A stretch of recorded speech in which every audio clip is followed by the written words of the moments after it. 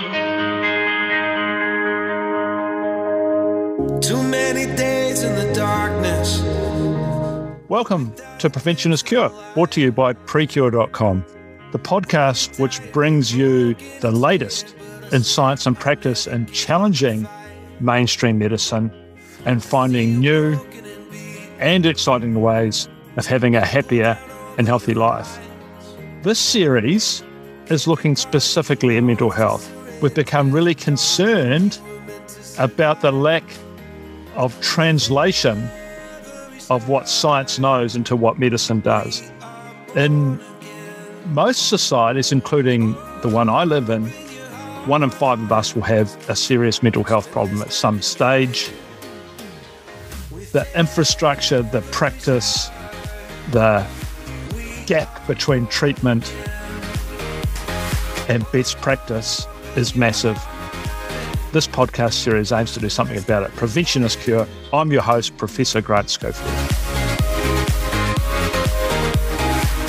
Jimmy Hunt is an interesting character.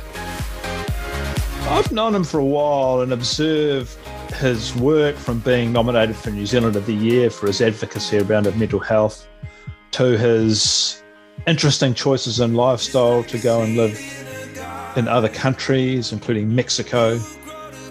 His constant but diligent effort in communicating around the issues of mental health, based both on research and science, but as important, his own lived experience. And I found this interview really interesting. It's really more of a discussion than an interview. We sort of toed and froed quite a bit, especially around his concept that I love of mental fitness, where we've lost our way in mental health and conventional medicine. You're going to love it. So without further ado, enjoy Jimmy Hunt. Too many days in the darkness without a glimpse of the light. Running tired and broken and scared, but I swear I'll never give up the fight. Jimmy, thanks for coming. You are many things. You're an author. You're a public speaker. You describe yourself as a mental health change maker. You've coined the term mental fitness. How did this journey start and where's it going? Hi, Grant. Thanks for having me. I am a few things, but they all fall off the back of just who I am, really. I just try and be me. And now I'll tell you where I'm going before where I've been, because where I'm going is I have a very simple view of what my job is. My job is to move myself up the mental fitness continuum, raise my vibration, be happier and healthier, whatever that looks like. For me, my job is to improve myself. And then the symptom of that is I go, well, it'd be selfish of me not to share what I learned. I better tell people about this because it really helped me. It made me happy, it made me healthier, more empathetic, more loving, kinder, whatever it was. I was like, I should probably tell people about that. And so then I happen to do that in a myriad of ways. I come on people's podcasts, I write it down in books, I put it in my social media, and I talk to people in the real world. And like, it just comes back to the old adage for me, you can't teach what you don't know. And my job is to know myself better so that hopefully other people can know themselves better. Why this space? Well, I think that for me, the greatest results come out of me being happy and healthy. Once I worked on the inside, the outside fell into place. Whereas most people try to work on the outside, hoping magically that the inside will work itself out. And so that's what I do. When I work on the internal, when I become happier and healthier, I get more jobs. Yeah. I have better friendships. I have better relationships. things fall into place much easier. And so it's really, although it might seem quite almost esoterical and weird, the less I try for the external stuff, the more the external stuff falls into place. You probably didn't start this way with this goal of making yourself happier and healthier and translating that and helping other people. You weren't travelling through childhood thinking that, for instance, were you? When and how did that start? Well, I grew up in a Western world. I grew up in New Zealand, in a place of privilege, I guess. My family are lovely. I never wanted for anything, and I had the same values that so many. I wanted to achieve. I wanted things. I originally wanted to be a professional sports person. You probably didn't know that. I was pretty. What sport were you thinking about? So I played hockey, tennis, and golf for North Harbour. There you go. And I wanted to be a professional tennis and golfer. And then I realised that being really, really good in New Zealand in those particular sports equates to being fucking useless in the wide world of it. But then I wanted to be a successful entrepreneur. I wanted to achieve all of these things, have these big businesses. So all of my goals, hopes, and dreams growing up were external. I never once thought about, and this, I'm 40, and it doesn't seem that old, but I grew up in an era of not talking about mental health. We did not once at school, not once was depression or anxiety mentioned ever in my upbringing. Not once. So that's 20, 30 years ago. When I was 10 to 20, not once did I ever hear depression and anxiety. Never even, I wouldn't even understand it. And so when I started in my, I guess, mid-20s, when I started to get sadder, it was really baffling to me. Because you were achieving. You were achievement-orientated. You were achieving things on the outside. I was achieving things on the outside, but I was getting sadder on the inside, and I couldn't figure it out. And I didn't have any benchmarks to look at it against. I didn't have any examples to go, I'm like that. Or tools? Or tools. No, I had nothing. And so, unsurprisingly, it just got worse. Yeah. And worse and worse and worse and worse and worse. And on my mental fitness continuum, the bottom quadrant, 0 to 20, is what I call severe discomfort. And severe discomfort is a place where you can't live for very long. You've either got to move yourself up to my next quadrant, which is 20 to 40, which is discomfort, or move yourself out, which, 650 people a year do in New Zealand. And I chose out, a number of times. And I'm very happy, obviously, that didn't end up being the case. And so the only other option in that space is to move up. And so I was like, right, fuck, whatever I've got to do, I've got to move up. And it wasn't until I met a guy called Dr. John McEwen, who was probably my 5th psychologist and the first decent one, yep. Who started actually giving me a couple of tools. And I'm talking about simple tools. I'm talking about drinking more water. I'm talking about creative celebrations. I'm talking about some simple breathwork stuff. And it was the first time I was like, I have some sort of autonomy over my mental health.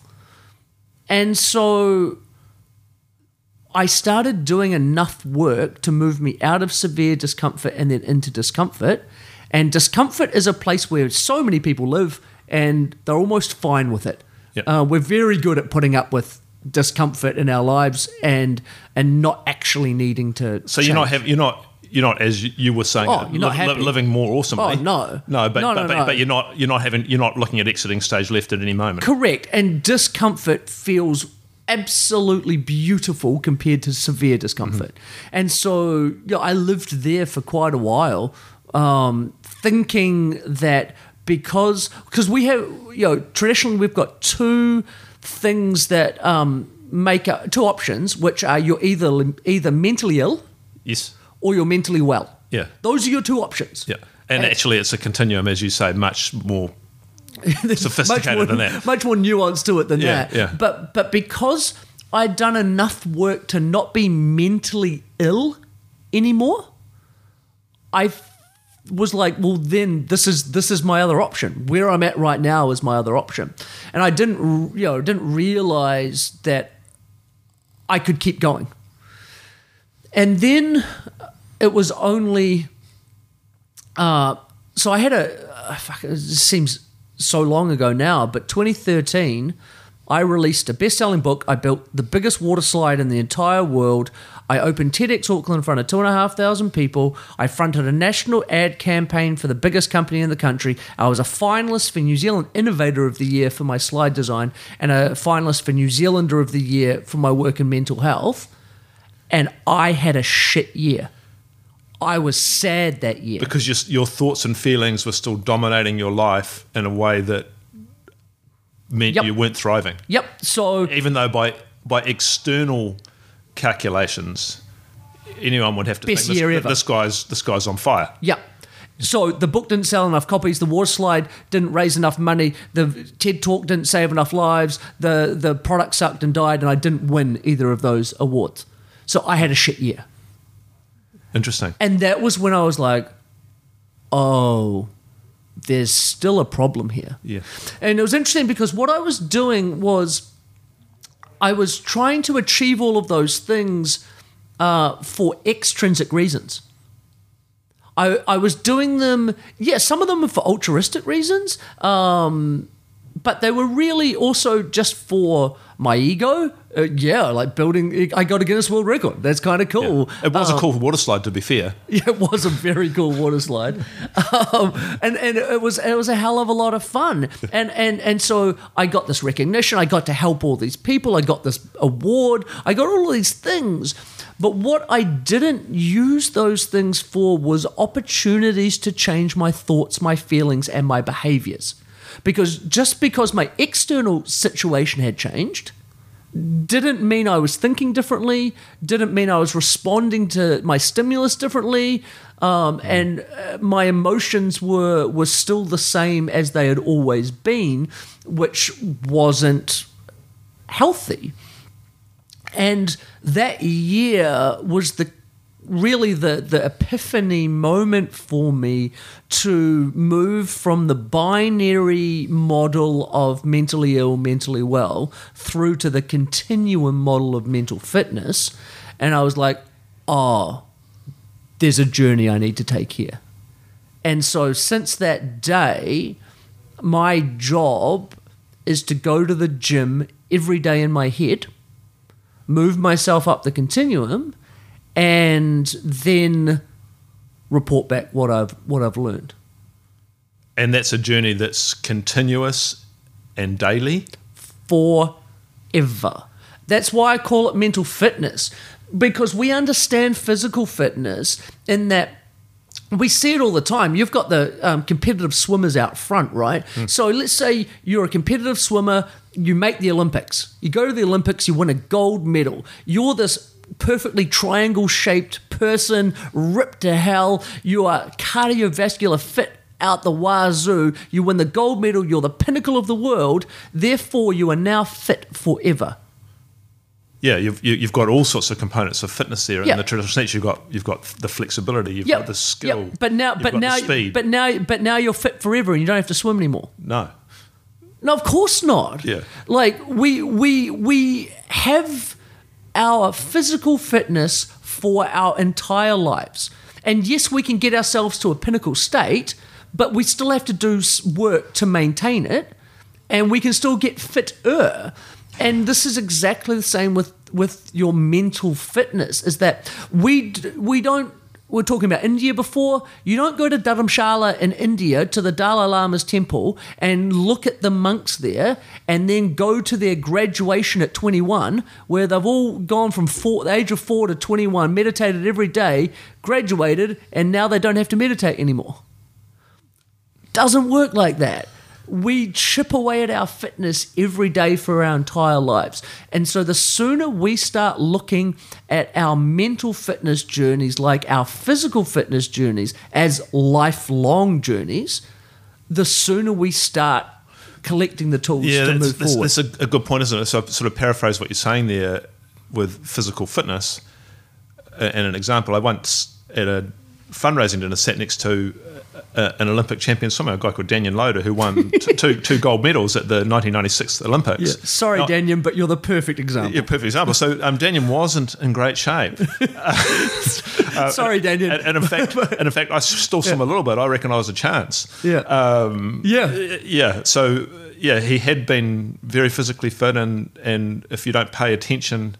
No, I'm not saying people obviously aren't going to stay in their Olympic swimming shape, but we do understand that if you go and bed rest for or do no fitness work, then you're going to go. It's not only you're not going to maintain, you're actually going backwards. Yep. And that's an important thing because the body, without some of that stress to adapt to, looks to save resources. And saving resources, it becomes less able and less resilient, physically than it was. And your thesis here, which I really embrace, is in mental health and well-being. Then that journey is still the same, and you've called it mental fitness to bring those together. Yeah, because my background is branding, and so. The problem with the term mental health is that over the decades/centuries, it went from we had two states, physical health and mental health, through to putting physical health. Look where we're sitting. We're sitting in AUT Millennium, the high performance unit for physical fitness, right? Yes. We don't have these units for mental fitness. No, we certainly don't. We don't put the priorities into mental fitness as we do physical fitness. The people with all of the followers on Instagram have got the perfect bodies, and this is how you get fit. So just to put that in context, though, I think this is where you're going. Like what we're sitting in here at this high performance place, and what could be considered in other terms a physical health unit. But if you use the term mental health unit, what would people think? Well, that's where that's for mental illness. It's where we send the crazies. Yeah. And so this is the thing. Like twice on the national news in the last year, I have heard the anchor use the term that a person is suffering from mental health. Not suffering from a mental illness, right. not suffering from it. They're suffering from mental health. And so my point is that the term mental health has been degraded. Because when I say Mental Health Awareness Week, what do you think? Yeah, it's about mental illness. You think about mental illnesses. So we've degraded that term so much. And in branding world, you have two choices. You can either try and reclaim that brand, and so you can put billions of dollars into marketing, trying to reclaim the usage and the terminology around that, or you can rebrand. Right. So you think the battle's lost, we can't reclaim. I think the battle's lost, can't reclaim it, but I think even more than that, it's smarter to rebrand to mental fitness, because what we can do as a brand is steal all of the brand attributes from physical fitness. Yeah. Because these are inherent in our society and we already understand them. Yeah. So we understand training, we understand the idea of some stress, but an adaptation to that stress. Yep. We understand about regression without training. We understand that this is a positive thing that allows us to live and be better. Yep.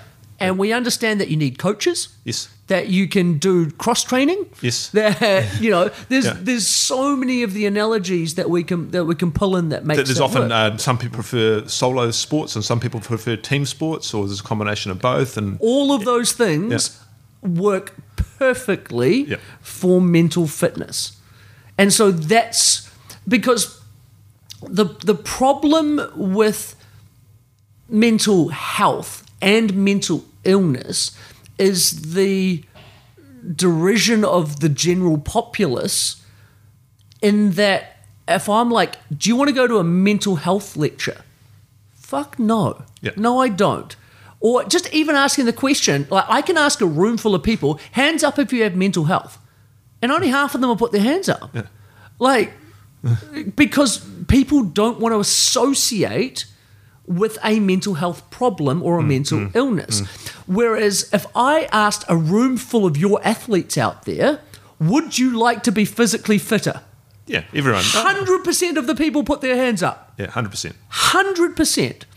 And so I want that same response by asking the question, hands up, who wants to be mentally fitter? Yeah. And part of the way we need to get that across is advertising the benefits of being mentally fitter. Because we know the benefits of being physically fitter. Like for these athletes out here, it's about winning medals, it's about getting funding, it's about this, as well as all the health benefits of the general populace. Yeah, but for us, for you and me, well, unless you're more of an athlete than I am, I'm not. Which is there's not much for me. But we understand that we're keeping fit for our longevity, correct, for function, yep, as we age, to be able to do things with people that we love. Yep, Yeah. all of those things. Yeah. And we can sell that easily, and people understand that. But when we talk about mental health, it's like this dichotomy still exists. Correct. Do you go to your doctor and they go, "Well, you're doing all right, Jimmy, but here's some tools to help you be even more awesome." Well, that's just it. I want you to be mentally fitter, so you're more effective and you're efficient in your job. Yeah. That you are more likely to get a promotion and a pay rise. Yeah. I want you to be mentally fitter so that you're better in your relationships. You less divorce, less arguments, more sex. I want you to be mentally fitter so you're a better parent. I want you to be mentally fitter so you're a better friend. Yeah. And like these benefits are tangible and life-changing. We just have to be able to sell them better so that people opt in to trying to become mentally fitter. And so when you talk about this continuum, you've talked about, and I think you've done this in your latest book, Inside Out, about the external versus the internal skills. Yeah, well, so I'm far less scientific than you. I'm very much lived experience, but what I've split, with mental fitness, I talk about mental fitness tools, right? So just like physical fitness, you've got a weight room, a pool, like running. You've got. We're looking at a running track outside the window right now. Exactly. Yeah. So you've got all of these tools, right? And so with mental fitness, I want you to have those tools too. I want you to collect as many tools as possible.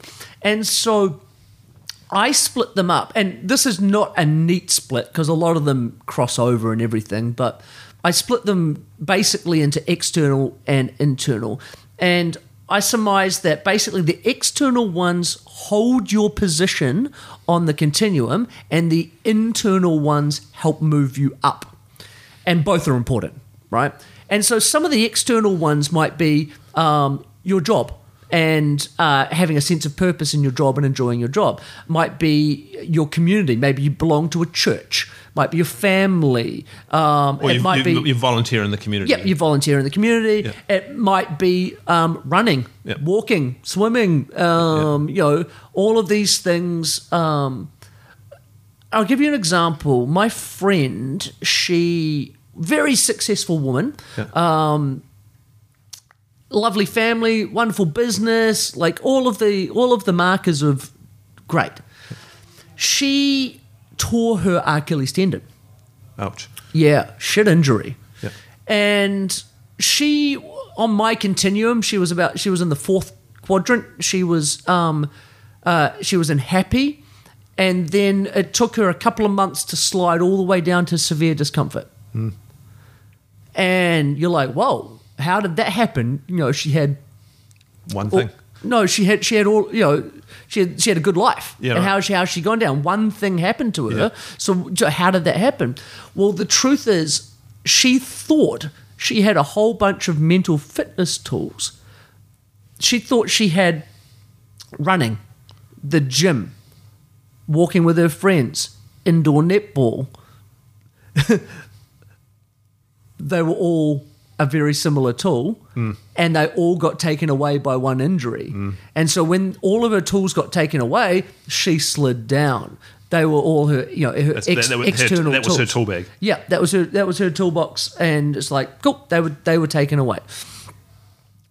And so, one, we need to be collating a toolbox full of external tools that hold us where we are, and collecting as many of those as possible. And that's great. And a lot of us already do that without even knowing. We've got the things we like, the things that keep us happy, and that. But then we're talking about the moving up the continuum tools, and that's when we've got to stop looking at the extrinsic, start looking at the intrinsic, and that's anything from my number one, the only tool I think should be in everybody's toolbox is meditation. And we're talking about the scientific benefits. We can see every piece of science over the last 20 years is phenomenal on it, and people still don't do it. But meditation as an internal tool for self-awareness, mindfulness, rewiring your brain with neuroplasticity, all of those things is phenomenal. That's an internal tool that can help move you up. Anything that gains you self-awareness is a tool that can help move you up. Breath work, cold exposure, things that put us in small amounts of discomfort to be able to use the mental process to get us out of that discomfort and help give us clarity in our thoughts, our emotions, and most importantly, our reactions to stimulus. Because that's what we're really looking to change, right? Is that when something happens, I would like to react a different way than I have previously reacted. And, I think about a classic one, like think before you speak. And you're like, fuck, it just doesn't work like that. It just blurted out. That's my common default setting. Well, we can train that out, those responses. We can train them to be different, and we do that just like you would train a physical fitness response by literally going to the gym every day and responding differently and being aware of it, and then rewiring our brain through that process. So you had three things there. I just want to pick into all of those because they're sort of interrelated. Well, first of all, as the branding guy, this meditation is a word that you hear, and you might initially sort of associate that with religion, particularly Eastern religions that you find a little bit maybe mystical or actually a little bit scary, or just off-putting altogether. Well, the Catholic Church called it the tool of the devil. Right. So, well, there you go. Yeah. And like I have been not a big practicer of meditation until the last 2 years. Yep. When I've started to do it, and I've done a breath-based one as one that's worked well for me. And just to clarify, there are lots of different types of meditation, and they're all great. Yeah, but fundamentally, life-changing is a powerful tool. Yeah. For example, I'm prone to immediately jumping to emotional conclusions and then saying them. Yeah. I don't know if that's a common thing for everyone, but it can get you in quite a lot of... That's the think before you speak thing that your mum tells you. Yeah, well, your grandmother used to go, well, we'll get onto the breath, and my grandmother actually used to say, like, darling, before you say anything, take 3 deep breaths. Yeah. But what I've done recently is combine all three of those things into... I go in the cold water, I breathe and do some meditation. Yeah.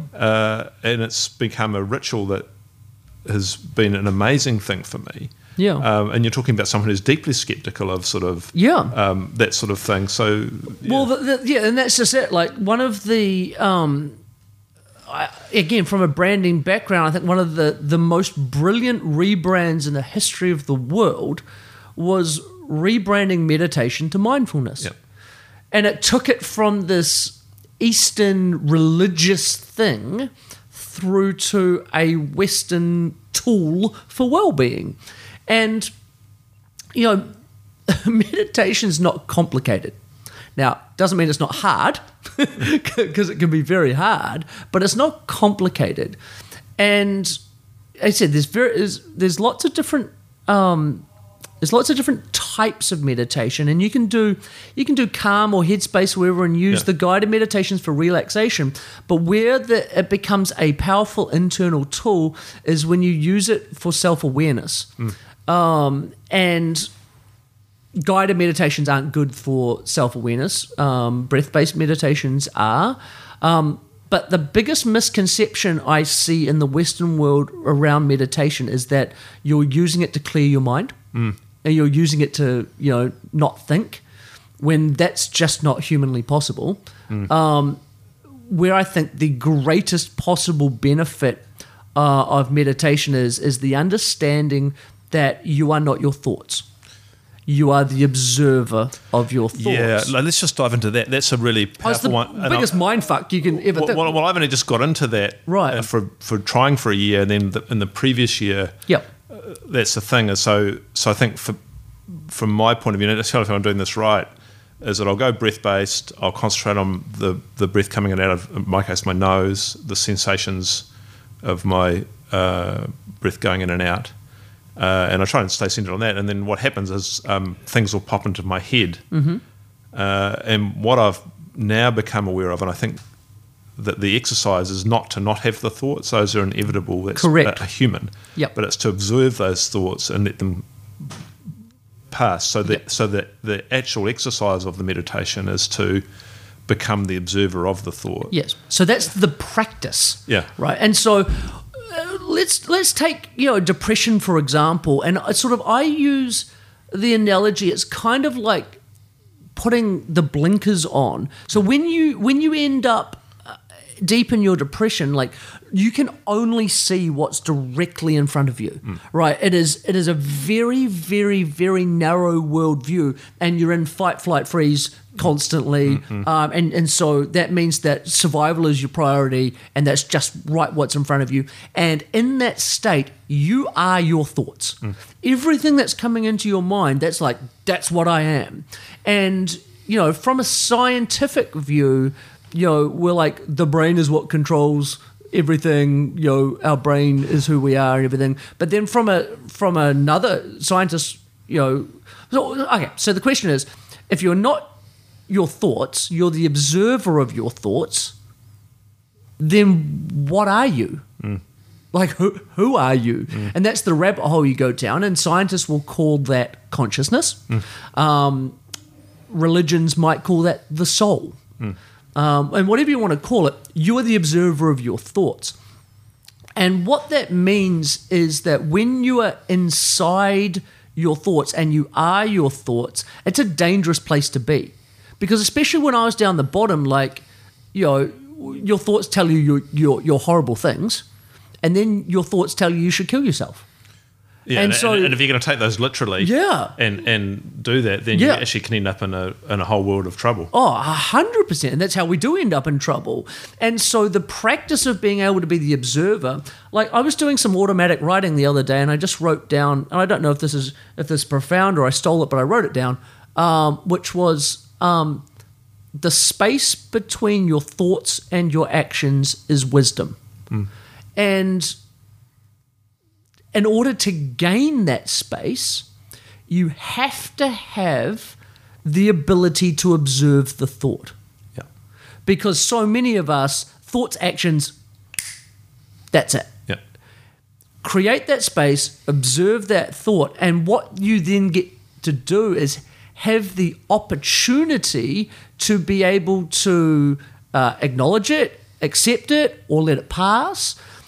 But the only way that you can possibly get,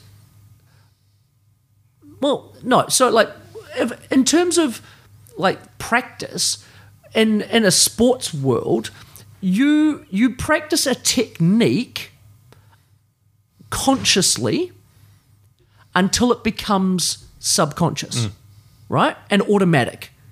The swimmers right out there are practicing very intricate movements of their arms, being coached by a coach, and they do that on film, they do it consciously, the coach points it out, and then you change it, and then when they go and race, it's just automatic. Yeah, And they're flowing along. They're not going, put your hand here and... Yeah, they're not thinking anything about the mechanics of their stroke. Yeah. They've already done that practice. Yeah. And so that's what meditation is.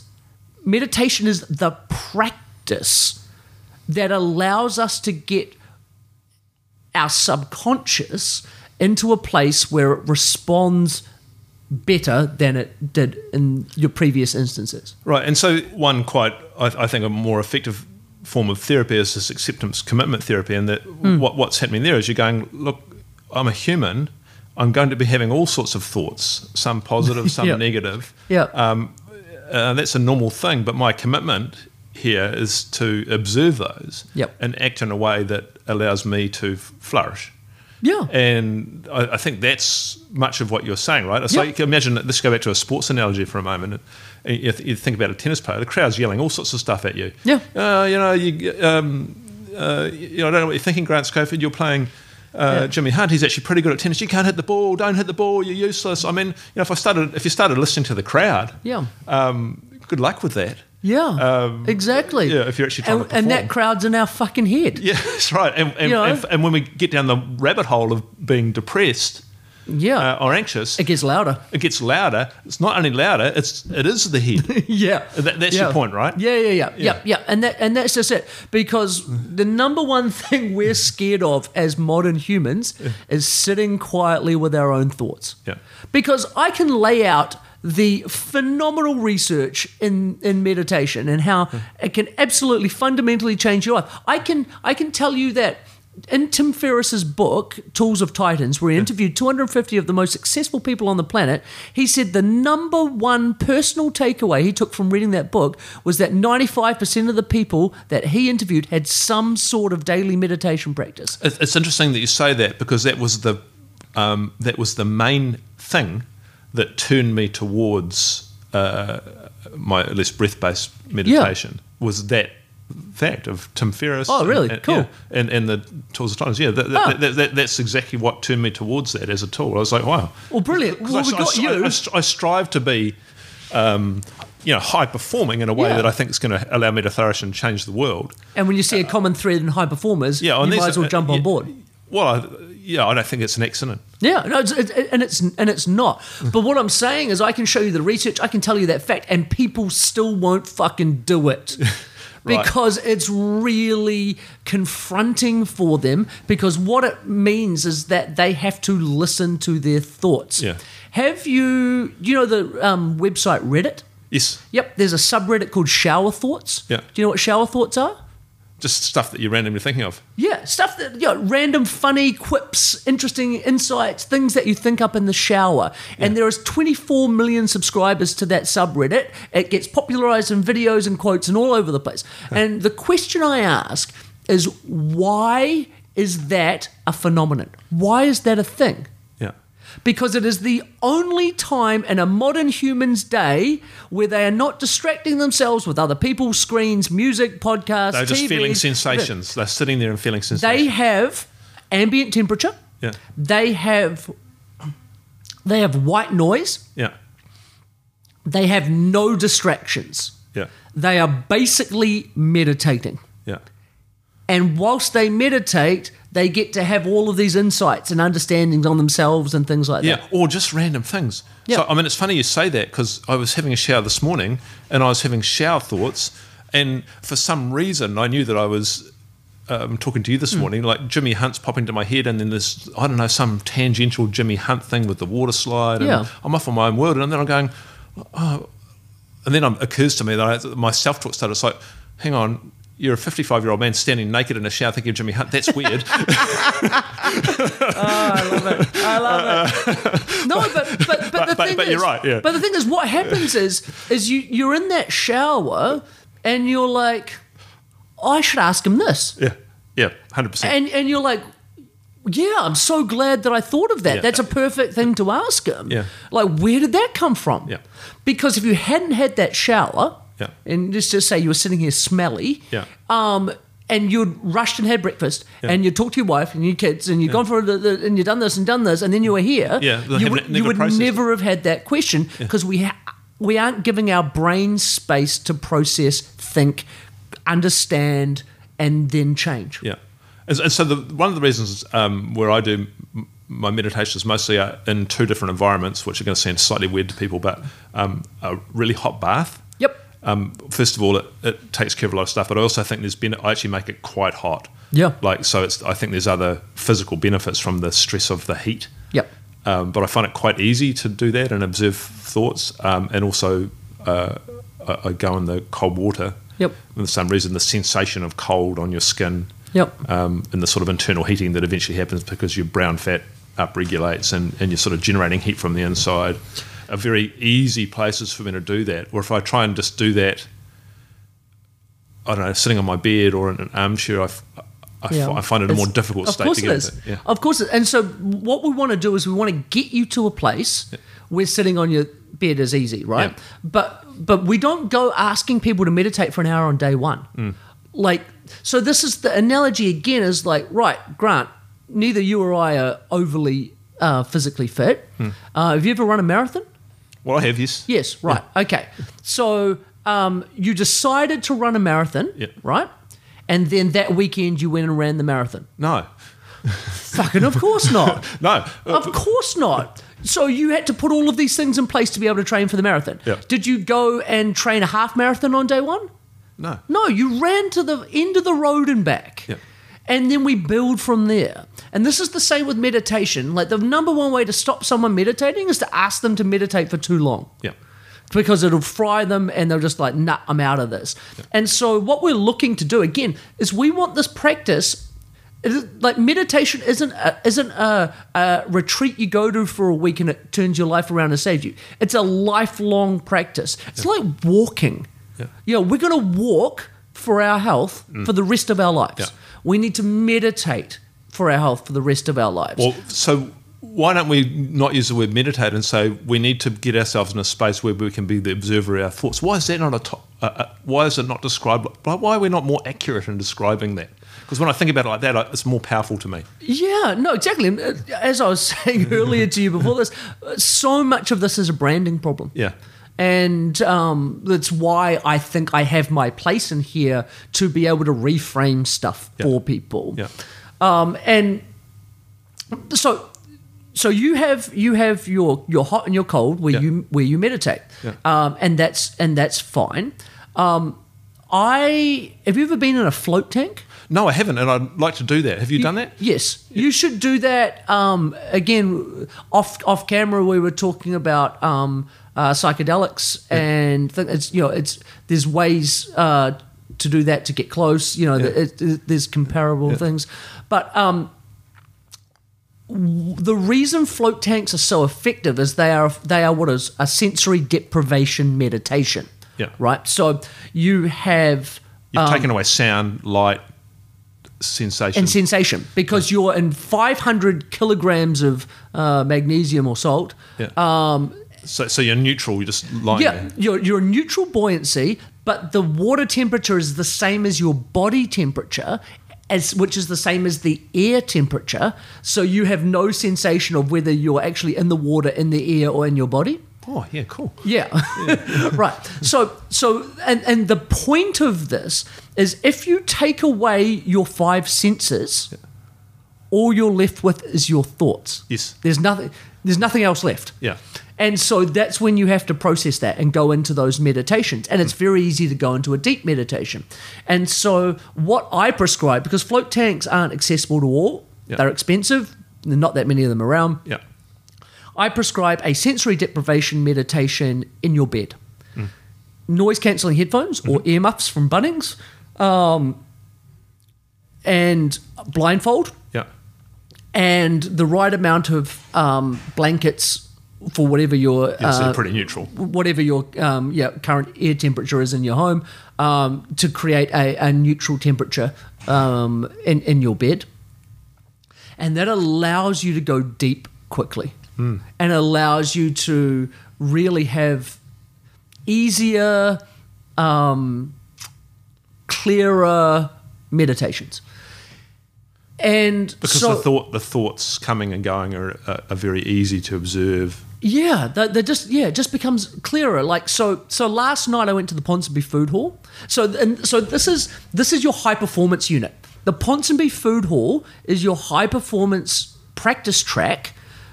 So I've done my sensory deprivation for a long time. I've done breath. I've done the hot. I've done the cold. I've done all of the things. Then you finally graduate to the Ponsonby Food Court.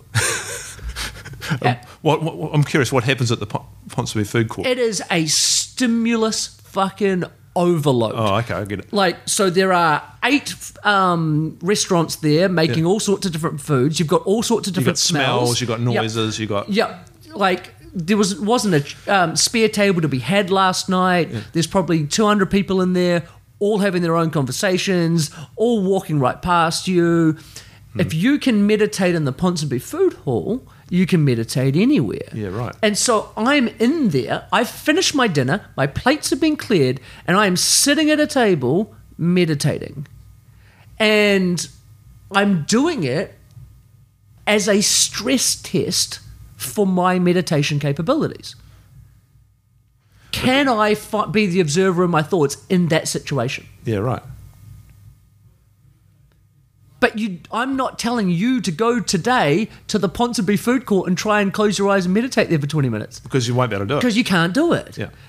And likewise, it's the marathon. But could you do? Yeah. So could you go another step further and go? Well, actually, some of this training is you're going to get in psychologically stressful situations where you need to be able to observe your own thoughts and respond in a way that's going to be good for you and everyone else in the world. Yeah. And that's the real stress test. Yes. So this is exactly right. So what we are doing is stress testing ourselves. Yeah.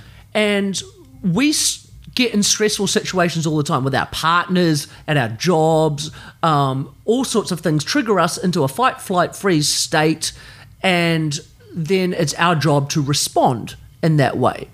And most of us are not very good at responding. We just blurt things out, we say dumb shit, we get angry, road rage, all of these sorts of things.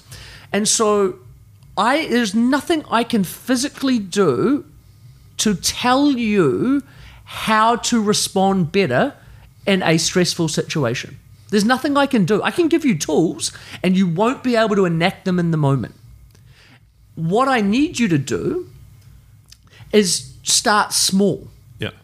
I need you to put yourself in cold water. This is why cold water and hot water is great, right? Yeah. What we're doing is putting ourselves into a controlled discomfort and then practicing getting ourselves out of that. So the cold water is a perfect example. You go into the cold water, it shocks you. It puts you in a stage of fight or flight. Yeah. You want to get the fuck out as fast as you can. Yeah, there is no way around that. That is a normal physiological response. Correct.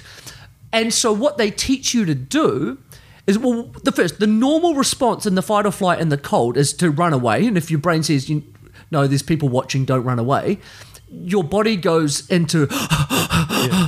And you might even shriek out. Yeah, it might do that. But the breathing goes shallow in your chest, through the mouth, in and out.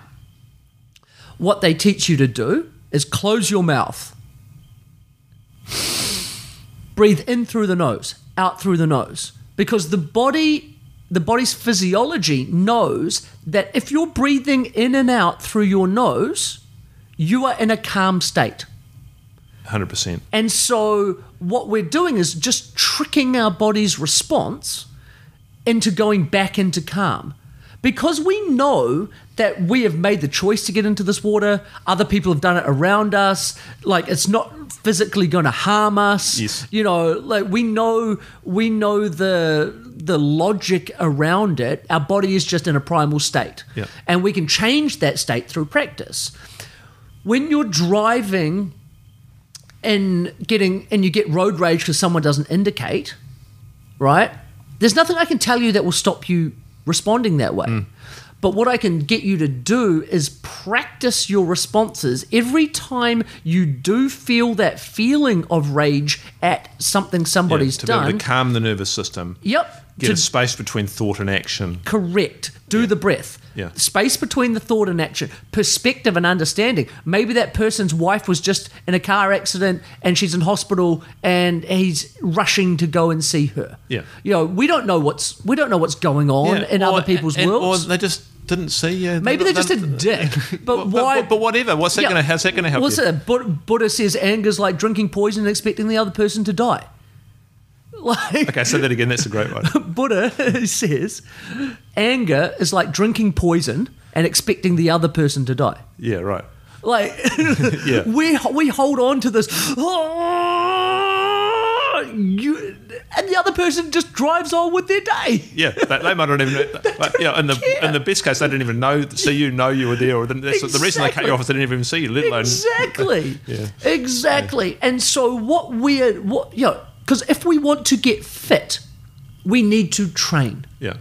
And so this is where all of these forms of training in this facet, this internal stuff, starts just getting us fitter. Yeah. And we start responding differently in the future each time we do it. And so back on that analogy, my wife and I decided we're going to run a half marathon. Yeah. I'm not exactly sure why, but it's a project. Yeah. Anyway, so it's like about 75 days away now, and so we've been going a couple of weeks. And last night I went for a run, and I'm not very fast, but I've got the GPS timer, and I knew I ran 10.5K, so it's half of the half marathon. Yeah. I wasn't going one step further than that. In fact, I was at my maximum. Yep. I have got zero chance. I was thinking, so if you put me in the half marathon now, would I make it? And the answer is, no, I actually wouldn't physically make it.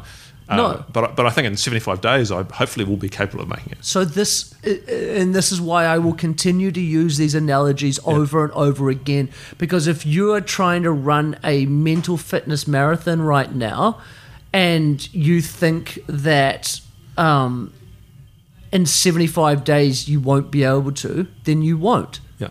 But I can tell you right now, if we chip away for 75 days, you'll run that marathon. Yeah. You will run it. It is. I've seen it before. I'll see it again.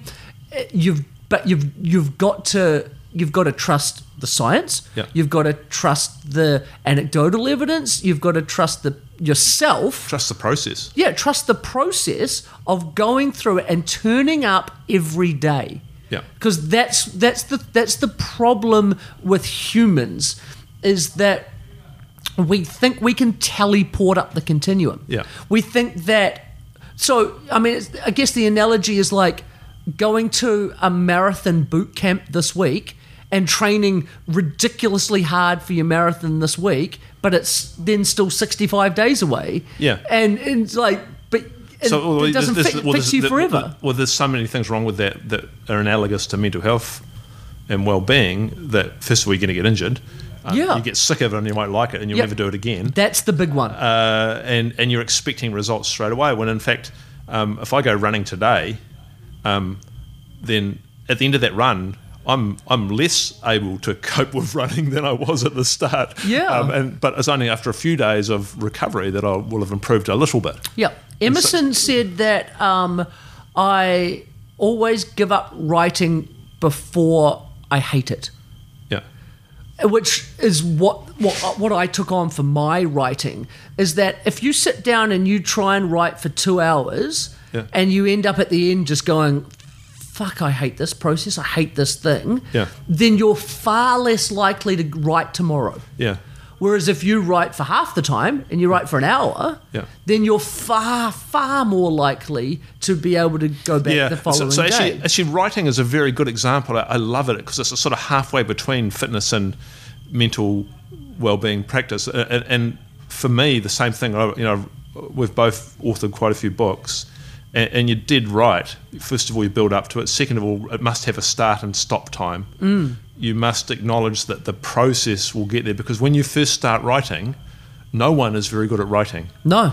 And you're hoping for incremental improvements and so for my students, I have them, and hopefully some of them are listening to this.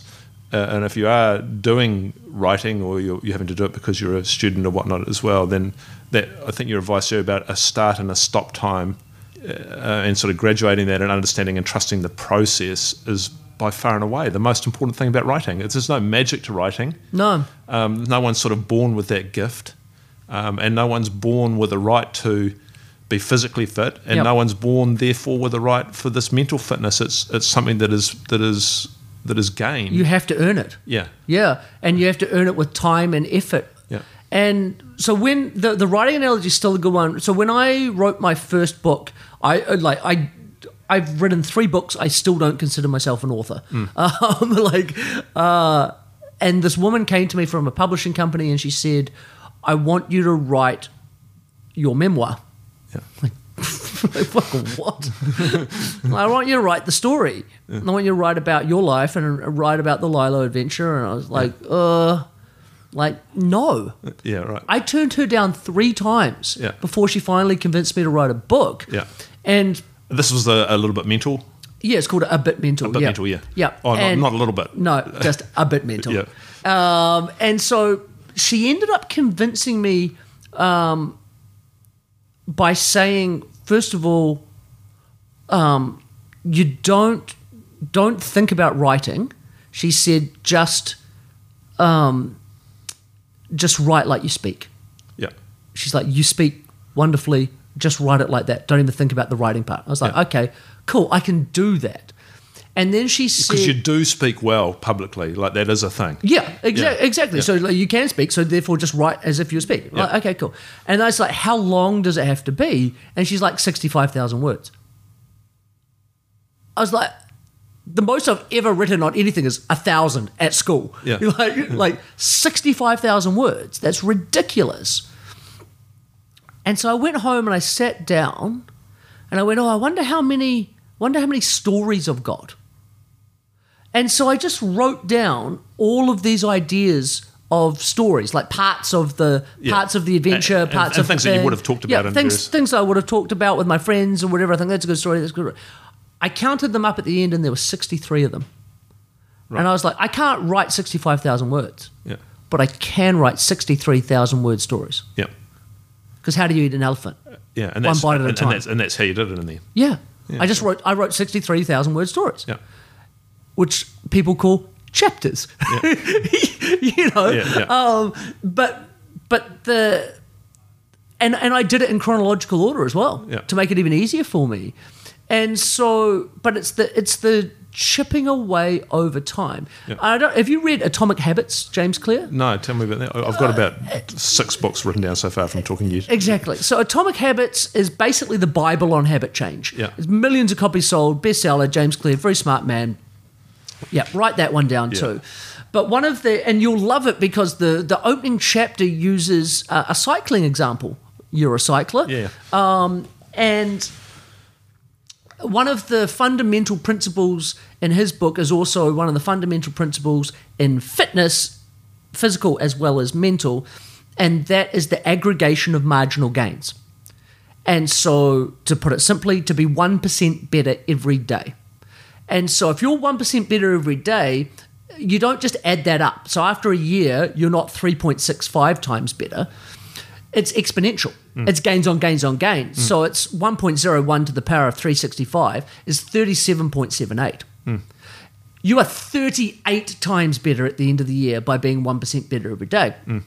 And the story originally came, this is me paraphrasing something off the top of my head, but the story originally came from the English cycling team. A guy came in as the new coach. He had, the English cycling team never won a medal at the Olympics. They weren't winning any Tour de France legs or tours or anything from any of their riders.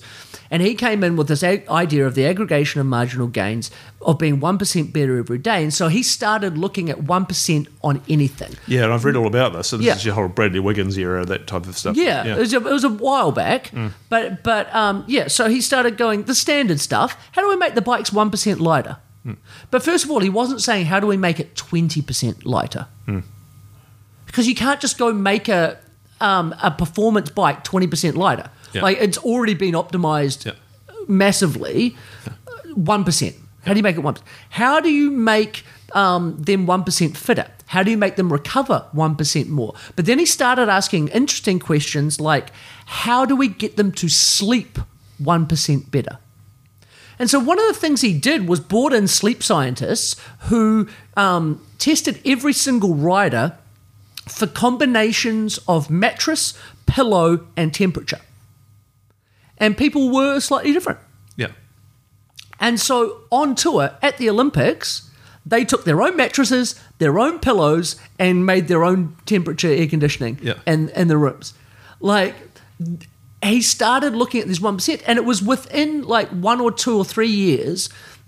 They won at the next Olympics. They won something like 60% of all gold medals available. The for their English cycling, cyclists. particularly on the track, was unbelievable. Yeah. They started winning Tour de France stages and then titles, like they had these phenomenal things, which was just the aggregation of marginal gains. Yeah. He wasn't trying to teleport them from the worst to the best. Yeah. He was trying to make them 1% better today. So I think it's even, in my experience, I coach a few elite athletes. Yep. I think the aggregation is even smaller than that.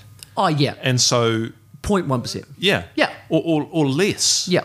And so, I'll give you an example. One guy I coached, he this year he broke the course record at Ironman New Zealand.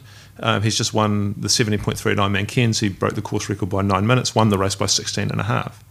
But the journey has been, there's no decisive point in that journey. No. Like, it's been accumulation after accumulation after accumulation of very, very small gains. Yep. I'm always astonished at how small a thing we're looking at. Yep. And every one of them, you go, oh, I'm not sure if that's worth it, or Yeah. So I was at the very bottom of the continuum. I'd say I was at a 2, right? Very close to fucking being out of here. Yeah. And I'd say now I'm in the top quadrant, which I call content, which is between 80 and 100. I'm going to say that I'm 85, right?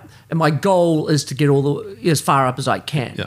I cannot tell you any singular thing that has moved me from 2 to 85. I can't tell you any major thing that's really got me there. because there's a series of tools. Because it's all of them in all different times. So like I say meditation is the biggest thing. Yeah. I've had big bouts of no meditation. Yeah. And then gone back to it. Yeah. And then done this and then done this, So there's no single thing. So let's explore that a bit more, because in that toolbox, right, just to continue that physical fitness analogy, like there's all sorts of different things you can get to fit. You could push some weights at the gym, you could go running, you could go cycling, you could go swimming, you could go outdoors, indoors, you can do virtual this, you can you could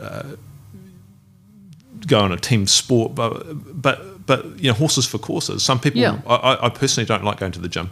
I hate it. I'll never go. No, it's sort of, to me, it's like being on a bus, no eye contact, and like it's just weird. But some people like that. Great. And more power to them. So let's think about some of those other tools in the toolbox. But sometimes your swimmers should go cross-train kayaking. Yeah.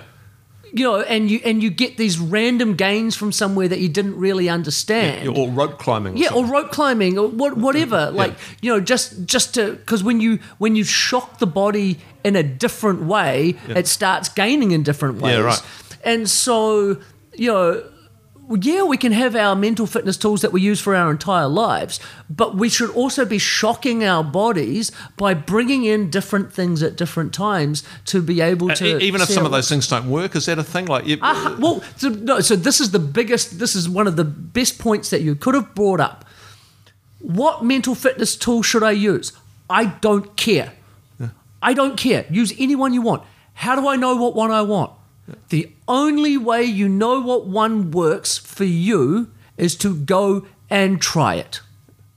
The only way. And so, you and I could go try running for a month. Yeah. And not running, you actually like running. We could go to the gym for a month. Yeah. And both of us could, give it a good shot. Yeah. We do it for a month. We try it together. Yeah. And at the end of the month, we're just like, nah.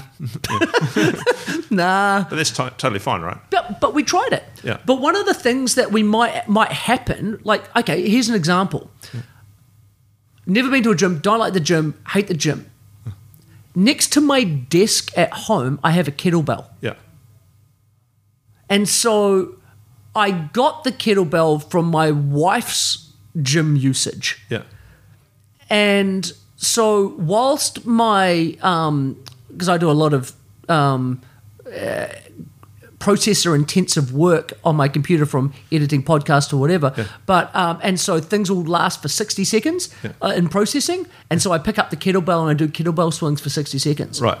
And like- it's physically good for you, and you can do it, but also probably allows some biology of neuroplasticity and But dislocation. you will never get me doing kettlebells in a gym. Yeah, it's not a thing. So what I've done is taken, if we're just going to make up our analogies, like if we'd gone to the gym and we'd done some weights and some kettlebells and some aerobic activity and all of that, I would have gone, fuck all of that, except I actually like those kettlebells. Yeah. And I could probably put that kettlebell just in my office and use it in between stuff. Yeah. You're like, yes, I'm going to take that. Thinking more, when you think about everything that's in that internal mental health toolbox, we've talked quite a bit about breathing, meditation, hot, cold. What else have we got there? Well, the number one tool that I think helps the internal is self-awareness. Yeah. Now, self-awareness is an hour and a half podcast in its own, and we ain't got that time. Yeah. But the one thing, here's another book for you. It's called Insight by Tasha Eurich. Yeah. It is a brilliant, simple book on self-awareness written by the woman who's done the biggest ever study at Harvard on self-awareness. And one of the interesting things was the definition of self-awareness is the ability to understand yourself, the way you fit into the world, and the way people see you, right? That's the basic definition. And she had 3,500 participants in her study. 96% of them identified as self-aware due to that definition. So we look at it and we're like, yep, I get it. Yep, I'm self-aware. After her study, she declared 13% of them to be actually self-aware. Yeah. And that is the cognitive dissonance between what we think we are and what we actually are. And is that why people, when people do these 360 review type things, like people without reservation comment on their strengths and shortcomings, people find those so confronting? Yeah. Yeah. Well, I mean, there was a study done where you could either tell somebody that an uncomfortable truth about them, or have an electric shock to you, and the majority, by far and away, chose to have the electric shock. Oh, yeah, right. And so just like mental fitness, self-awareness has both internal and external self-awareness. Yeah. And so the internal self-awareness comes from things like meditation, from internal reflection. External self-awareness comes from things like 360 reviews, or what Tasha calls loving critics. Yeah. And so loving critics are vitally important. They have three things. Number one is that a loving critic you must have a mutual respect for. Yeah. They must have your best interests at heart. And they must be willing to tell you the truth. Yes. Because if they're just willing to tell you the truth, they're a critic. Yeah. And there's a bunch of examples, like mainly husband and wife examples of have best interests at heart, have mutual respect, not willing to tell you the fucking truth. Yeah. But that external... So a good relationship would have those attributes, right? Of course. Yeah. No, so... and self-awareness is my starting point for my formula for moving up the continuum, because in the most simple form, you cannot change what you are unaware of. Right? Or even something simple like I do this. These are simple tools at even a lower level, that the VIA strengths inventory, or the Enneagram, which is sort of some sort of way of thinking about personalities. Yep. Like any insight into what you're good at versus what you're not. Even that's interesting, right? So that's a starting point. Yeah, but then we even interpret those through our own lens. Yeah, right. That's a good point. That we're not very self-aware about. So like I look at that thing and I'm self-aware, right? So I look at that, I'm like, yep, I'm self-aware. And so I then went on Tasha's website. She has a self-awareness quiz. And so I filled in her quiz to prove how self-aware I was. And then at the end, it says, please put in the email address of somebody that knows you really well. Yep. And so I'm like, okay, so I put my wife's email address in there. It goes off to her. She gets asked the same questions about me. And then they see the match. And then the algorithm, works out, see how close they are and all that sort of stuff. And I get a 6-page report back telling me how fucking unaware I am. And I'm like, no, this is wrong. So I go back on, I fill out the test again, I put my father's email address in it because it somehow got messed up the first time, so I put my dad's one in there, goes off to him, he fills it out, comes back to me, the same fucking 6-page report. Unaware. You know how stupid I am? This is still wrong. Put in a friend's email address, same fucking report. Yeah. And the thing about self-awareness is it's not you are self-aware or you're not self-aware. It's a continuum as well, in that you may be self-aware of some things and then just completely oblivious for other things. And the process is when you do something like meditation and you get quiet and you give your thoughts space to be observed, then you sit there and you're like, oh, fuck. I am that. Yeah.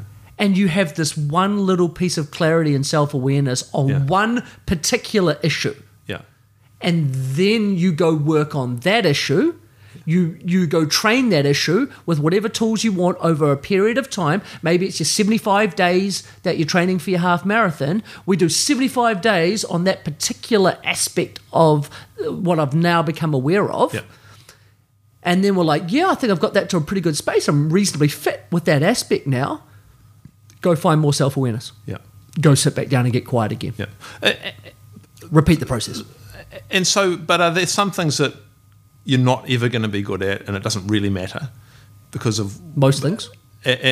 Or, what I'm trying to get at is like, you and I are going to be deeply imperfect. Well, I don't know about you, but for me. No, we are. And many ways. Pretty much everything. Yeah. And, some of that's okay. It's all okay. Yeah. But then you're going, part of the self-awareness stuff is going, well, look, this is the effect you're having. So it's just like not knowing you're having that effect is the problem. Knowing that exists is a thing. Like there's things that I'm not very good at. I know I'm not very good at. I know it has a poor effect. Like what?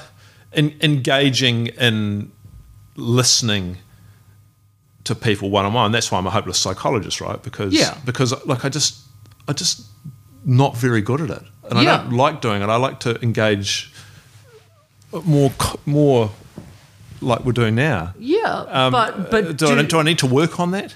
Yes. Yeah. And okay, so I'm not very patient. Yeah. I don't suffer fools. Yeah. I'm in that category as well. No, exactly right. And so I'm like, that's just who I am. The practice of increasing my patience has probably been one of the most fundamental changes in my life. Yeah. Something that I didn't give a shit about. Something that I, was like, it's just who I am. Yeah. And they are an idiot after all, Yeah. No, but that's just it. Like, the practice of understanding other people has allowed me to understand myself more.